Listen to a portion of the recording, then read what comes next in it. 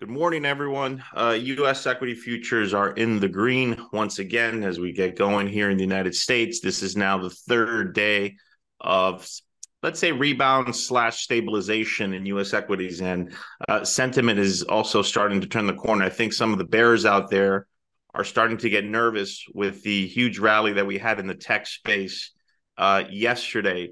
But I do think that people are going to be overall hesitant to really jump in here ahead of that NVIDIA report out tomorrow night, which I think is going to be the seminal news piece for the week. Remember, also Powell is out on Friday morning. So I don't see the market taking a very strong position ahead of those two news items this week.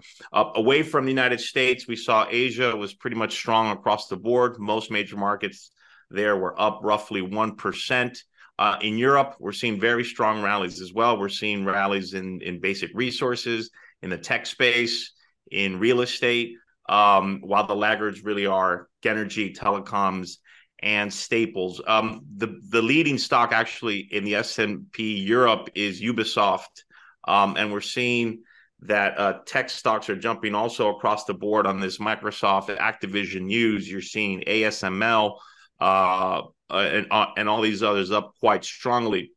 As far as what I think is the most relevant piece of information, I think you have to look at a Wall Street Journal article that came out at roughly midnight in the United States.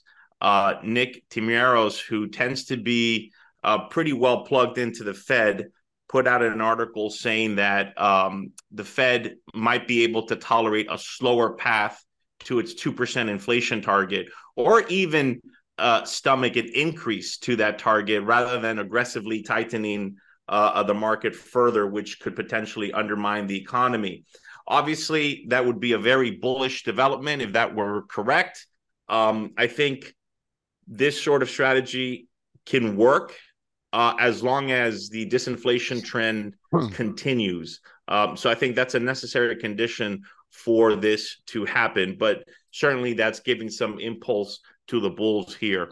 Remember, earnings continue to be the focus, although I have to tell you, so far in this late stage of the earnings season, it's been almost perfect. The Zoom reports out last night were quite strong, and they generally gave upbeat guidance, but we saw pretty good reports out from Macy's also out this morning. So remember, today, after the close, we get Toll and Urban, and then that big report by NVIDIA on Wednesday night, which if it comes in better than expected, you could see a reignition of the tech rally, specifically all the AI-generated stocks. We'll see what comes out of that NVIDIA report on Wednesday night. And, of course, Powell's comments at the Jackson Hole conference on Friday. These are the two topics that really should dominate the tape here over the next couple of days.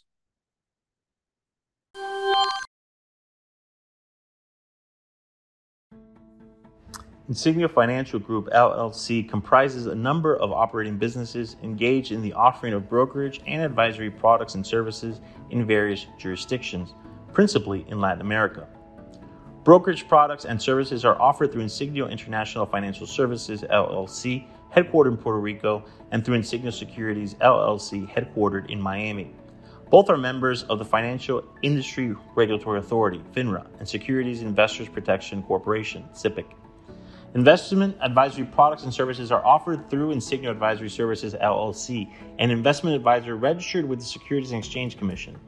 In Uruguay, advisory services are offered through Insignia International Asesores de Inversión Uruguay, SA, Insignia Asesores de Inversión Latam, SRL, and Insignia Asesores de Inversión de Uruguay, SRL, in Argentina, and through Insignia Argentina, SAU, and in Chile through Insignia Asesorías Financieras, SPA.